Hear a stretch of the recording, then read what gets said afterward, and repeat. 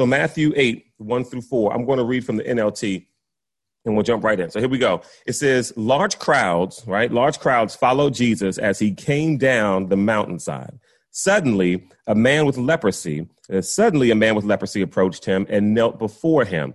Some versions say a man with leprosy came to him and worshiped him, knelt before him and worshiped him. And he said, Lord, the man said, if you are willing, you can heal me and make me clean. I'm going to say it again. He said, Lord, if you are willing, you can heal me and you can make me clean.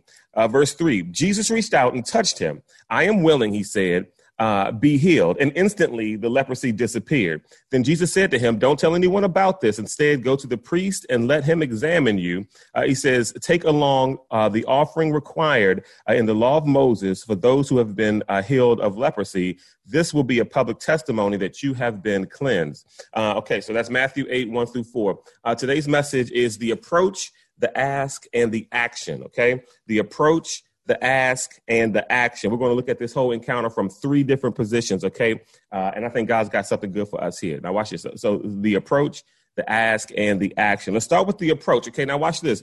The Bible says that this man came to Jesus, right? But the Bible also says that this man had leprosy. And now, according to the law, anybody who had leprosy had to stay away from people until it was deemed by the priest that they were clean. You can find that if you want to go back to Old Testament law in Leviticus. It's in chapter 13, and I think it even goes into chapter 14, that part as far as the law or whatever. But anyone who had leprosy couldn't be around other people. You had to stay on the outskirts. And not only could you not be around other people, you couldn't gather in the congregation when it came to worship. You couldn't do anything. You had to be on the outskirts, basically, of society until the priest said that you were clean. But this man, despite knowing what his condition was, he knew what his condition was. He knew what his condition dictated. He knew what his condition mandated. He knew exactly what he could and couldn't do. He saw a large crowd following Jesus, and he decided to approach Jesus anyway. Okay. The first thing about this man's approach is that, listen, he knew his condition and he knew what he was supposed to do, but he did whatever he had to do anyway. And that's the point number one that we've got to take away from our approach. Look, it matters no matter what your condition, no matter what anybody says about you, no matter, what you're dealing with, no matter how long you've been dealing with it, no matter if it's a sin or whatever that makes you maybe unclean or whatever, you can 100% approach Jesus. We can't let things that we're dealing with, things that we're going through, things that maybe a sin struggle, things that aren't a sin struggle, just some difficulties in life, keep us from approaching Jesus. We need to understand the true meaning of come exactly as you are. You don't have to be perfect. You don't have to be all put together. Everything in your life doesn't have to be going right. You don't have to make all the right decisions. As a matter of fact, listen, the fact that you aren't all together is the reason why you should come to Jesus and why we should come to Jesus more frequently and why we should come to Jesus more often is because we know that we're not together. If you turn to Mark chapter 2, verse 15 through 17, Mark chapter 2, verse 15 through 17. I see you, Ma. Watch this. Jesus, here's an account of Jesus had. Later, Levi, this is Mark 2, 15 and 17. I'm reading from the NLT. He says, later, Levi invited Jesus and his disciples, watch this, to his home as dinner guests, watch this, along with many tax collectors and other disreputable sinners. Listen, the Bible is saying that Levi, a tax collector, said, Jesus, why don't you come to my house? You know who's going to be there? A whole bunch of bad people, just like me, right? And so this is what disreputable sinners is what they call them. Not just sinners, disreputable sinners. Watch this. The Bible then says there were many people of this kind among Jesus's followers, meaning that the people who most people considered disreputable, considered them sinners, considered them not worthy, didn't consider them righteous, did not consider them holy, didn't consider them any of that stuff. I see you see here. Listen, those were the people that were among the followers of Jesus is what the Bible was telling us, right? Watch this. But when the teachers of the religious law who were Pharisees saw him eating with tax collectors and other sinners, they asked the disciples a question. So here we go. So now it's the righteous people that got a problem with the unrighteous people trying to be around the person who could help make them righteous. Okay. Come on, y'all. That's right. That's right. Everyone else were seeker sinners. You're right, Ma. Listen, the Pharisees, now all of a sudden the religious people and the religious leaders, the prideful, the ones who say, I've got it all together, the ones who say, if Jesus is going to be in anybody's company, it should be me because I'm righteous and I'm holy and I'm this and I'm that. Like they were the ones that had a problem with the people who needed to be around Jesus the most, being around Jesus. Why in the world would you have a problem with somebody who is disreputable, as the scripture said, or sinners, or someone who has a problem? Why would you be upset that that person is trying to get close to Jesus? Isn't he the place that they're supposed to go? Watch this. And they are us. It ain't them. Watch this. I say it ain't that. We all talk about they're the ones who need to be around Jesus, and they. No. I am they. I'm the one that needs to be around Jesus. I'm the disreputable sinner. I'm the one that has the roller coaster life. I'm the one that tries my best but falls short. I'm the one that some days I'm riding high, doing good, and then other days I'm falling into the same sins that seem to always get me over and over and over again. So I am in that group, that same group that they try to say right there. I see you, Sierra. Watch this. Why does he eat with such scum is what they asked him. This is the NLT. Why does he eat with them? When Jesus heard this, he told them, now watch this. They didn't even want to ask Jesus. You see how the Bible says that they asked the disciples. And so why are you being a coward and asking the disciples, why is Jesus doing this? Why don't you ask Jesus himself? It's so funny how it's so self-righteous and all this other, they're so self-righteous and all this other kind of stuff, but they do coward stuff and ask these questions about Jesus behind his back as opposed to saying it to his face, right? But Jesus heard what they said, right? And Jesus turned to them. Watch this. This is what the Bible says. Jesus turned to them and said, healthy people do not need a doctor. Okay. He said, sick people do. Here's Jesus saying what he came to do. He said, I have come to call not those who think they are righteous. So if you think you got it together, if you're perfect, if you just can't believe how Rick does this, and I just can't believe how Mike is this way, and I can't believe how Charmaine, and Mike is on. Why is Michael? If that's you, Jesus didn't come to you. So don't even bother your time going to church. Don't even read the Bible. If you're so righteous, he is literally saying, I didn't come for the righteous. And so if you've got it all together, you've got to understand Jesus didn't come for you. You go ahead and get off the call now at 10:09. You can spend the next 21 minutes doing something else because he's not here for you. But for those who know that they need Jesus, for those who are sick, I see you, Micah. For those who are sick, for those who say, I need help, for those who say, I need to give my life over to Jesus, Jesus says, listen, I come not to those who think they are righteous, but I come to those who know that they are sinners. That's who Jesus came for the ones who mess it up, for the ones who can't get it right, for the ones who can't get it right even when we try to get it right, and then we don't even be trying to get it right all the time. Just for the time that I'm trying to get it right, sometimes I can't get it right. Those are the ones that he has come for. He says sick people need the doctor. He says healthy people don't. I have come to call not those who think that they are righteous, but those who know that they are sinners. And so this is what I'm talking about when I'm talking about this approach, that this man with leprosy knew that he was an outcast, knew he shouldn't be around people, knew that he shouldn't get that close to anybody, but he came and approached Jesus anyway because Jesus was here for the ones who are the outcasts, the ones who aren't supposed to be around, the ones who people disregard, and the ones who people count off, and the ones that people don't want. That's who he's here for. Hebrews 4:15 through 16. Hebrews 4:15 through 16 says, for we do not have a high priest who cannot sympathize with our weakness, but at all points we're tempted as we are, yet he was without sin. Therefore, let us come boldly to the throne. So listen, so not only can I approach him, come on, y'all, watch this. Not only can I approach him, I can also approach him boldly, that I can come and I don't have to be afraid. I don't have to be scared. I don't have to come and kind of tiptoe my way. No. What it says is I can come to the throne of grace boldly. This man understood, like Jesus said, I did not come for those who were healthy. I came for the sick. And it's the ones who understand that they are sick and understand and know that I am not righteous outside of Jesus Christ, that he is my righteousness. That's who he came for. But it said we can come boldly to the throne of grace. Watch this, that we may obtain mercy and find grace to help in the time of need, guys. Listen. And so there is a place to go in the time of mercy when you need grace. And there is a place to go when you need mercy. And the problem is that sometimes we feel so bad, or we feel shame, or we feel guilty, or we feel like we just don't measure up. And so as opposed to going to the place we're supposed to go when we feel guilty or feel ashamed or feel like we don't measure up, we're supposed to go to the throne of grace. We end up not going because we feel ashamed about what we're doing or the way we're living or what we have done or the things that we're struggling with. But Jesus said, I didn't come for the healthy. I came for the sick. And so if you got a problem with that, this is why I'm here. He came for that. So we can come boldly to the throne of grace. So we've got to watch. So this man is supposed to be on the outskirts of society, but he still approaches Jesus. It's not what he's supposed to do according to the law, but he does it. We can come to Jesus with whatever we have and come exactly as we are. We don't have to wait to get ourselves together. We can't get ourselves together even if we try. We got to come messed up, and he'll get us together. Watch this. So he came to him. Here's the other thing about his approach.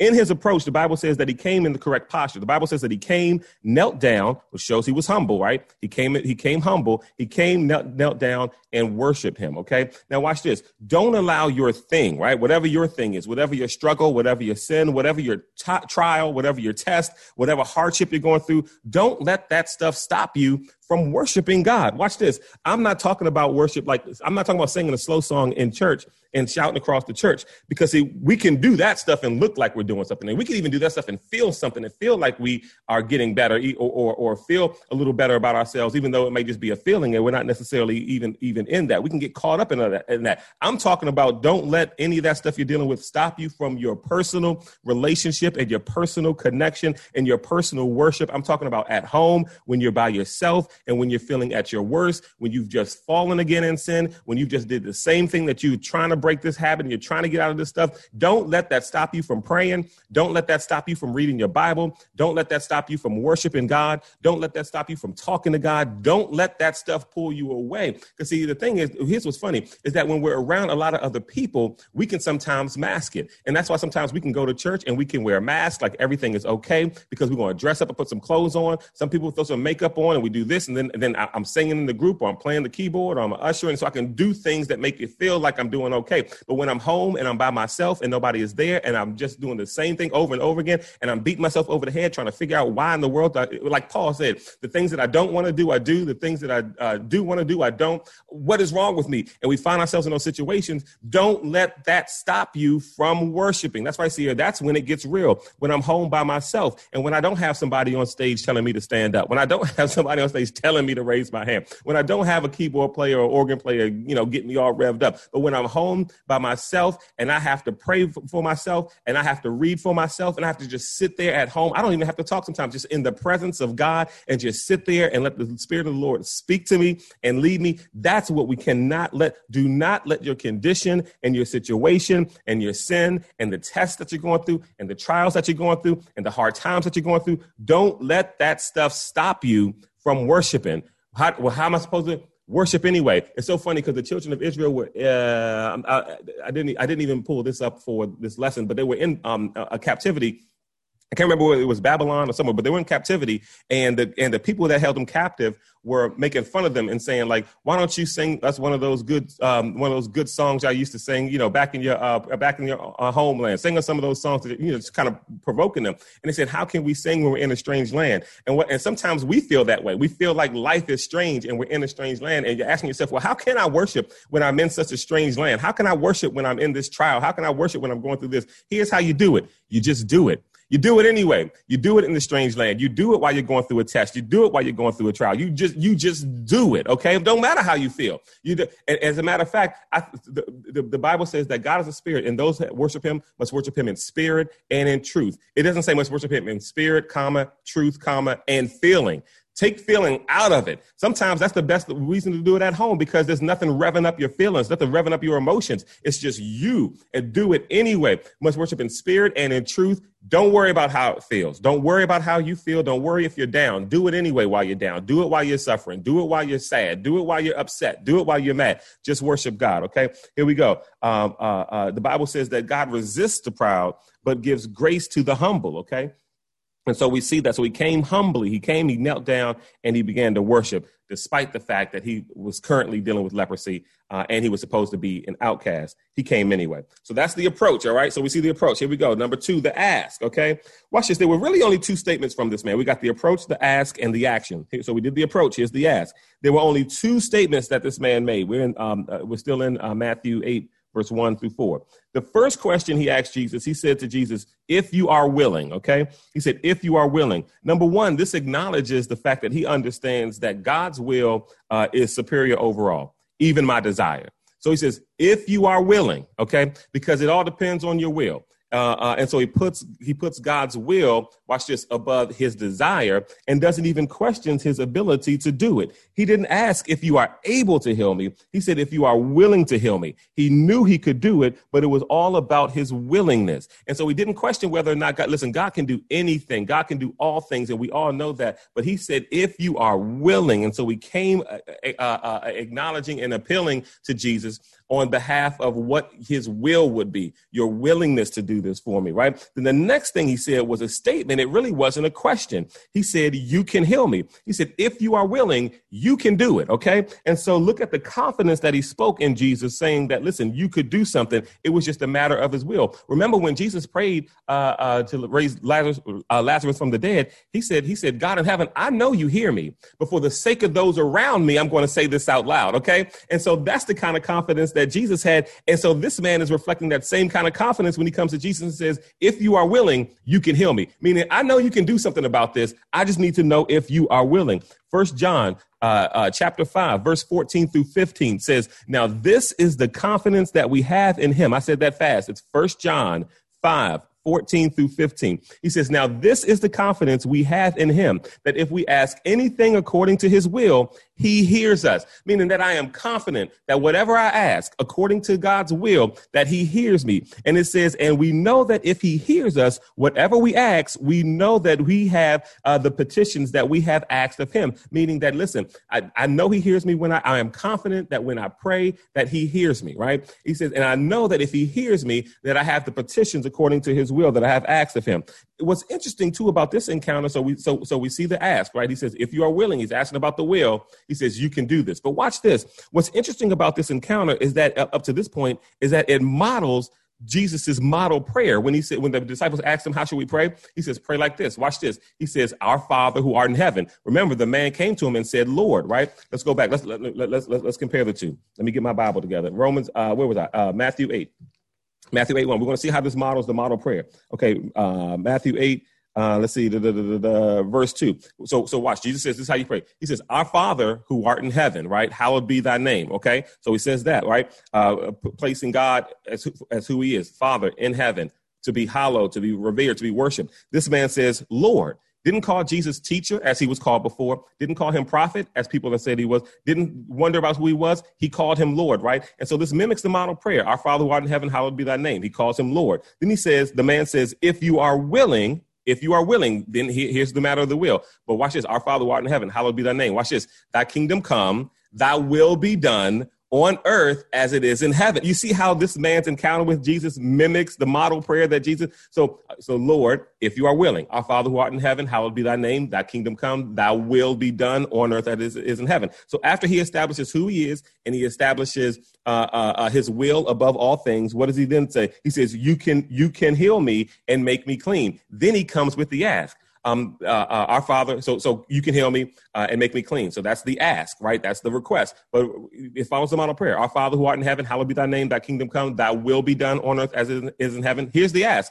Give us this day our daily bread, right? And forgive us of our trespasses as we forgive. And so then he goes with the ask. This man is literally modeling before us the model prayer that Jesus taught when Jesus taught us how to pray. And so we see this whole kind of connection there with that, right? And so there's no wonder why this touched Jesus's heart, why it touched Jesus the same way he did it. You can literally read how this man approached Jesus and then read the model prayer, and you can see how they both come together, how they are parallel to one another, all right? And that's why when Jesus said, listen, they said, how do we pray, Jesus? He said, this is how you pray. And he kept it so simple. Our Father who art in heaven, hallowed be thy. That's why sometimes if you don't know what to pray in the morning, you get up in the morning and say the model prayer. It doesn't, just because it's repetitive or it doesn't necessarily mean that it's ritualistic and it's delivery. This is literally what Jesus told us to pray. He said, you can pray this. And so I think sometimes the Our Father it could be more powerful than us sitting here trying to scream and yell and saying things we think sound spiritual when Jesus kept it real short, real simple. Here's how you should pray, right? And I think it's okay to model that prayer. And it's fine to talk, to pray whatever's on your heart.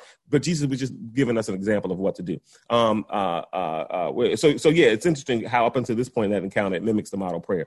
All right. Now the action. So we had the approach, we had the ask, and now we've got the action. This is what is amazing to me. What Jesus does next is amazing to me. Here we go. Let's go to verse 3. Jesus reached out and touched him. I am willing, he said, be healed. And instantly the leprosy disappeared. Now watch this. We'll stop there at verse 3. This is what's so amazing to me about that is not that Jesus said, I am willing, because, we know his will, that God's will for us is good and not bad, and that he's on our side and he wants us all to be whole. And the fact that he told him to be healed isn't shocking either, because Jesus spoke healing over people all the time. But what was shocking and interesting to me was the fact that Jesus touched him, right? That Jesus touched him before he said anything to him. He touched him before he healed him. Why would Jesus touch him? This guy had leprosy. He was unclean. No one is even supposed to touch him, right? It's contagious. You can catch it by touching him. Also, watch this. Jesus didn't have to touch him in order for him to be healed, right? Listen, in the very next story in this same chapter, if you continue to read Matthew chapter 8, there was a centurion who came to Jesus and said that my servant is sick at home. And Jesus says, okay, I'll come. Jesus said, I'll come to your house and I'll heal him. And then the man said, you don't have to do all that. If you just say he's healed, I know he will be healed. And Jesus says, wow, look at this great faith that this man has, right? And so we've seen Jesus heal people without having to touch them. So this wasn't a touching him and then he's healed, because it didn't say that he was healed after Jesus touched him. He said it was healed after Jesus said be healed, right? And so the touching wasn't even what did it to heal him, right? And so we know that Jesus can speak that stuff. Watch this. Luke 17, verse 11 through 19 is the story of the 10 lepers. And they called out to Jesus and asked Jesus to heal them. And all Jesus said to them was, go to the priest and show yourself clean. He didn't touch any of them. So I'm trying to figure why would he do it this way? But yet for other people, but yet for this man, he touched him when he had leprosy. Not only did he touch him, watch this, he touched him first before answering his question, before saying he was healed, before even granting healing. For whatever reason, Jesus decided to touch this man first. Why would he do that? And here's what the Holy Spirit revealed to me about Jesus touching this man first. It's because touching people first, watch this, touching unclean people first is exactly what Jesus does. That's what he does.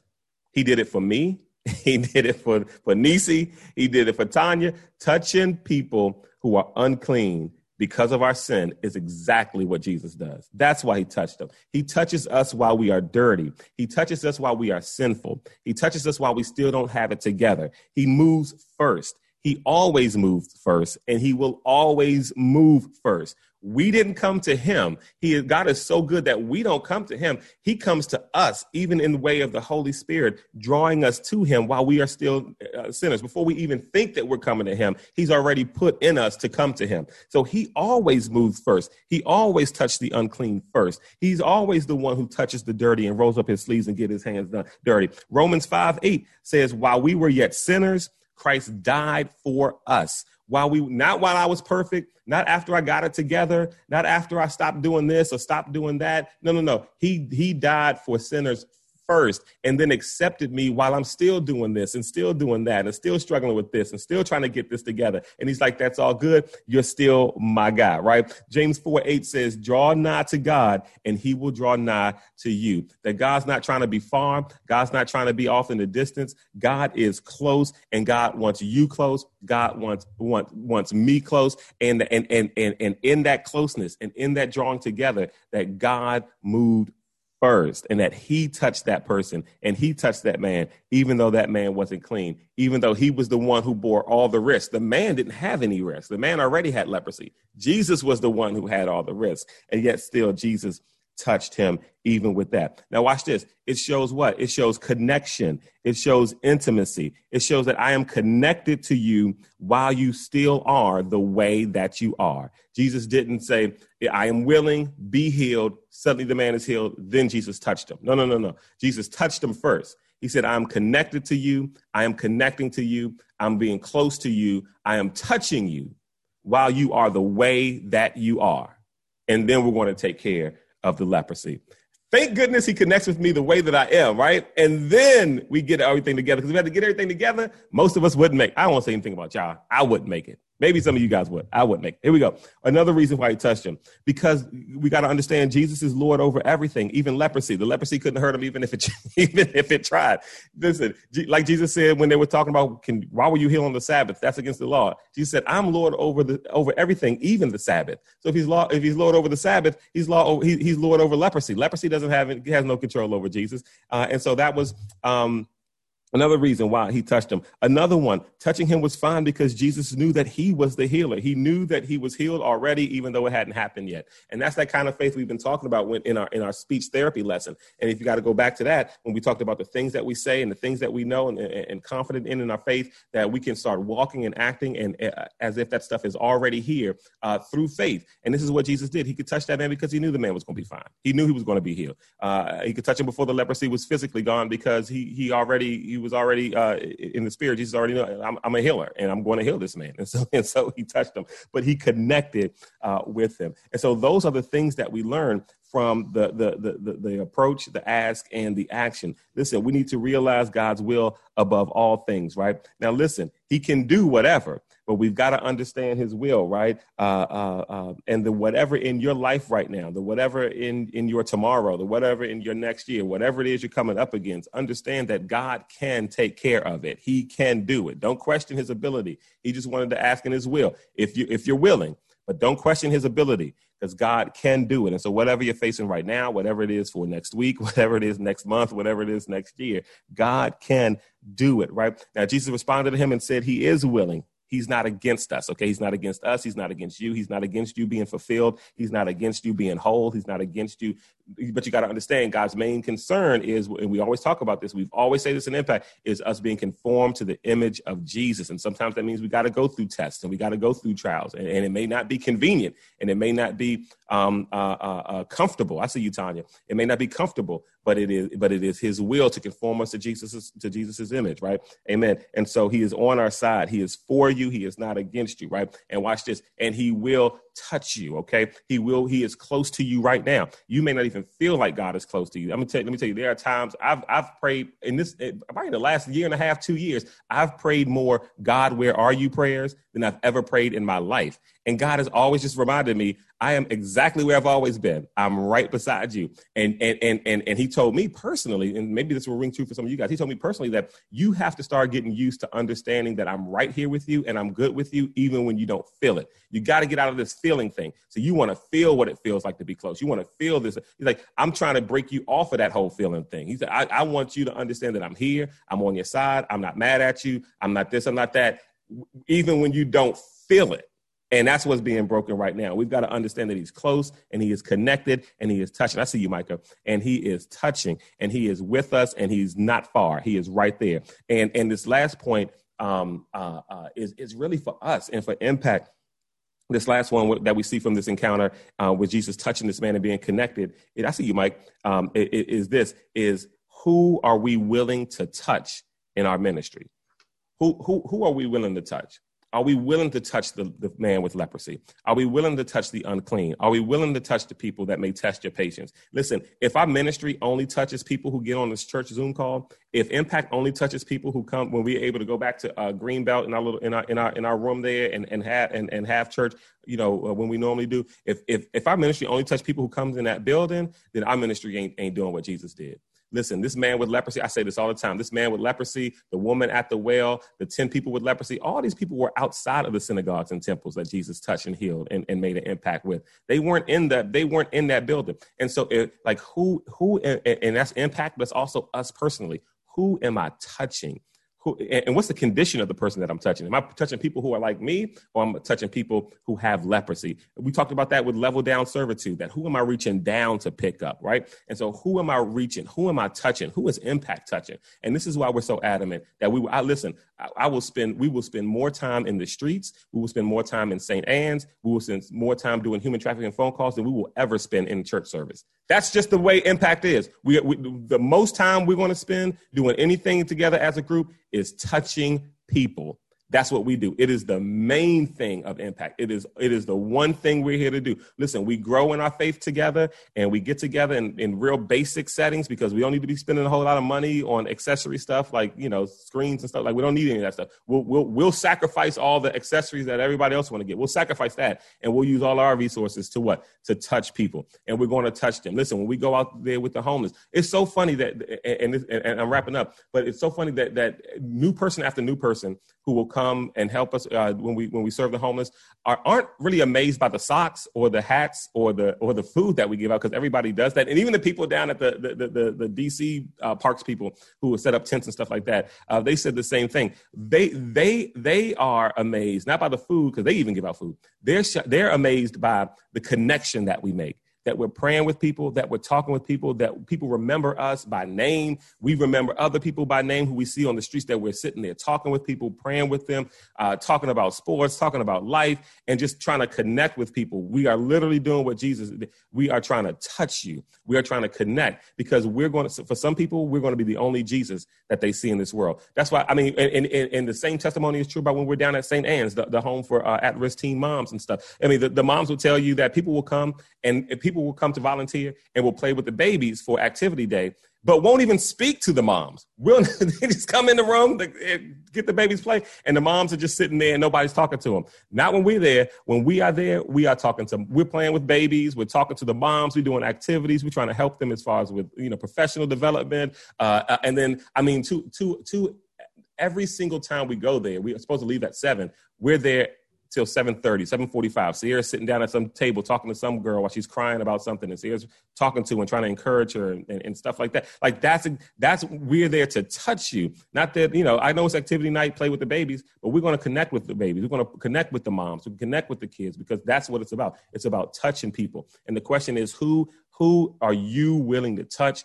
Who is your ministry touching? And impact has got to reflect Matthew 8, 1-4. We have to reflect Jesus, not being conditioned by society, saying these people shouldn't be around me. This guy with leprosy because he shouldn't have been around Jesus. He shouldn't have been around anybody. But Jesus is not taken aback by the fact that someone who shouldn't have been around him was around him, and he reached out and he touched him while he had leprosy.